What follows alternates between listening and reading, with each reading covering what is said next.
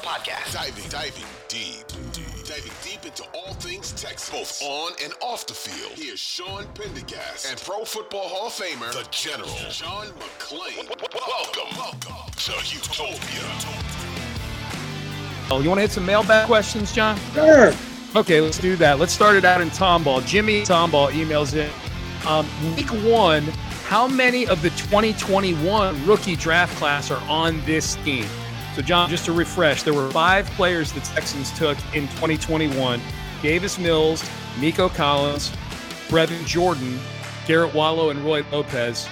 How many are on this team? And I guess the spirit of that question seemed to be, obviously, the guys get cut. I think in the case, maybe, say, a Davis Mills, could Davis Mills get traded between now and the start of the season for a team that maybe needs a quarterback? So if you had to guess of those 5, how many do you think are on the Texans' 53-man roster in week 1? Well, I think Nico Collins will be, because he could be their best receiver if he could stay healthy. This is a make-or-break-it year for him. Roy Lopez running first-team defensive tackle while Sheldon Rankins is out with a non-football injury on that list after missing the off-season program. He hadn't really impressed people, I can tell you that. The reason he was signed is because he's good against the run. And so Lopez was running first team next to Malik Collins. Garrett Wallow has been a special teams player. You know, they've got linebackers right now. Denzel Perryman's running first team with Christian Harris and Christian Kirksey, although they'll play 2 linebackers most of the time. And so Collins, Mills, if I had to say one, it would be gone in that 53 cut. It would be Garrett Wallow, just because they have some new linebackers like Henry. Mine's gone blank. Toa. Yeah, Henry Toa. Do you think Christian Kirksey makes this team, John? I know he was running with the ones today. I get that, but he's not a good football player right now. I know they loved his leadership the last couple of years. It seems like they've brought in plenty of leadership, either imported in free agency or drafted guys who have leadership traits. If you were doing a John McClain 53-man mock roster right now for sportsradio610.com, would you have Christian Kirksey making the final cut? Sounds like you would. Perryman and Toa would be the 2 middle linebackers, and then Christian Harris would be 1 outside. I think it would come down to, you keep a young, cheap guy like Garrett Wallow who plays on all the special teams, or do you keep Kirksey, a veteran who might not play but 30% of the time? Yeah, I would keep. I'll say no. I'm with you. Yeah, I'm with you. Okay, I got you. Yeah, you were just pointing out that he was running with the ones. I guess you weren't necessarily saying he should be. Brevin Jordan, where are we on Brevin Jordan, John? Do you think he makes it? We know they signed Dalton Schultz. They've got Tegan Catoriano, who's pup list right now, but they like him a lot. They brought in Eric Tomlinson, a former Texan, back in the building this week at tight end. What do you think happens with Brevin Jordan here? Jordan's never going to make the team because of his blocking. Yeah. You know, he's like a fullback or a big wide receiver. He's added muscle because he knows in this offense run by D'Amico Ryans as the head coach and Bobby Slowick as coordinator, you have to block. You have to give the effort. And he's willing to give the effort. But this is make or break for him. 3rd training camp. And he's fortunate.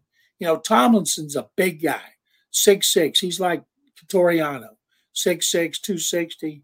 Those guys take up space. Brevin Jordan, you know, he's going to be one of those, I think, on the bubble. Yeah, and he's been inconsistent catching the football, too. You're not a good blocker. You got to be able to catch the football. He's been inconsistent in his career catching the football. All right, next question. Harold, not a good – no, that is not a recipe to stay in the NFL on a team with this offense, for sure. Harold in the Galleria, have you guys begun to formulate your hashtag collapse for Caleb power rankings?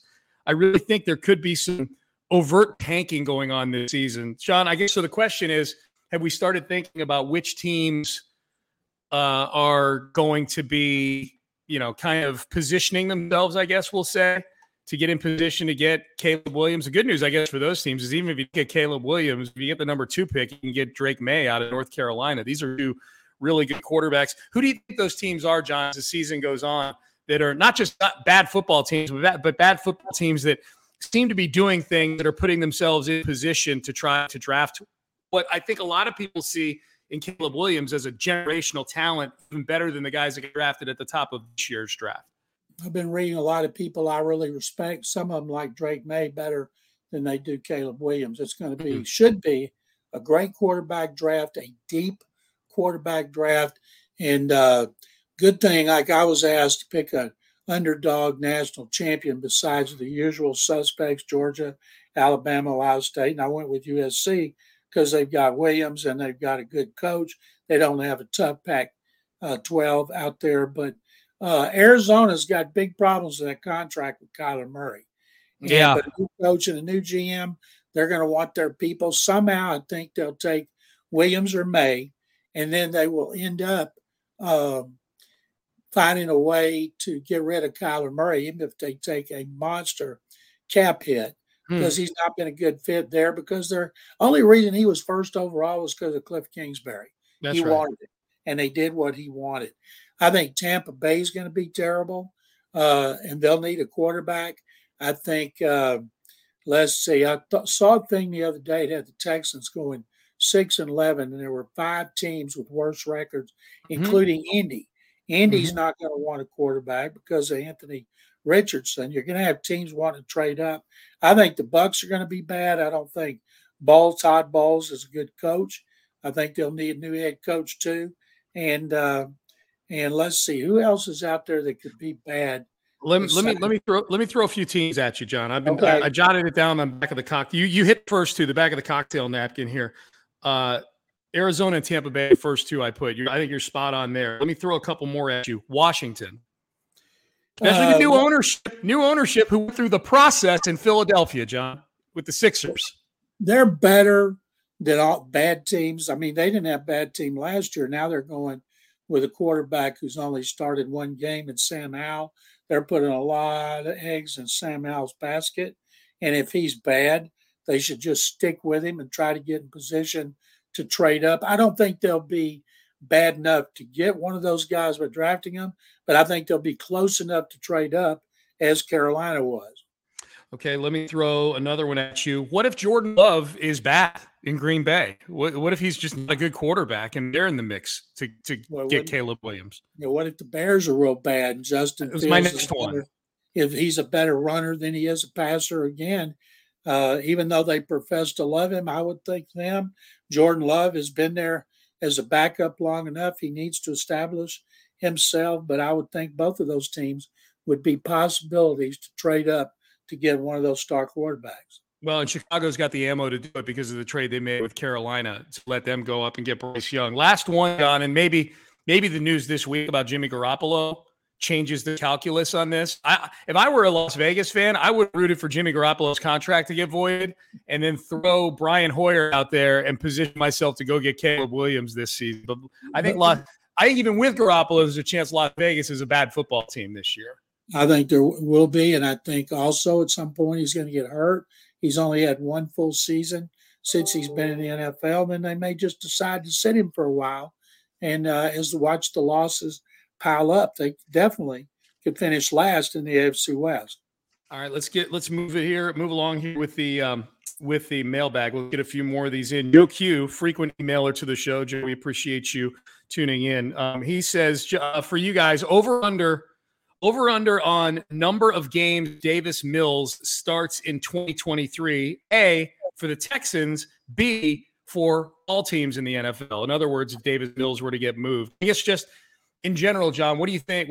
Let's do the Texans one first, because we don't know what the trade – trading Mills is a super hypothetical thing. But if you were to guess how many games Davis Mills were to start for the Texans this year, injury the only thing that gets Davis Mills into this lineup here? Do you think if C.J. Stroud is struggling a month into the season, do they do with him what they did to Davis Mills these last couple of years and let him watch from the sidelines? I think they would, and then put him back in. So I'll say Mills could start 2 or 3 games. Okay, we'll put it at 2.5, Joe. How's that? We'll do that. Joe also asked, John, I think it's a good question for you because you've been watching football longer than I have and a lot of people listening have. But asking about the running backs and the workload, why the workload has really seemed to tax running backs of this day and age. He says, is it simple analytics or the result of linebackers being so much bigger Does that factor in on the odometer? Guys like Barry Sanders, Thurman Thomas, and Walter Payton were all elite, far, far beyond what today would be a rookie contract, and they got as many or more carries than today's backs. It is an interesting thing, John. It does seem like, for whatever reason, back when the NFL was a whole lot more hard-hitting, that the elite backs had a durability factor, at least an ability to avoid injury, that today's running backs don't seem to have. It seems like age 27, 28, they fall off a cliff, and that's why we see the likes of Saquon Barkley and Josh Jacobs getting handled the way that they do. I think it's like pitching in baseball. Guys approach 200 innings, the fans, the manager, the general manager freak out. Oh, my God, he's almost at 200 innings. Hunter Brown's at 75 innings. He's never pitched this much. I think that's just the way the game is played today, and a lot of it has to do with analytics and that there's a lot of talent. And I don't think that football will go back to it unless, say, quarterback goes down and a running back steps up. Like, say, Texans had to play Davis Mills, and Dameon Pierce ran for 1,500 yards, and they won 10 games and won to the playoffs.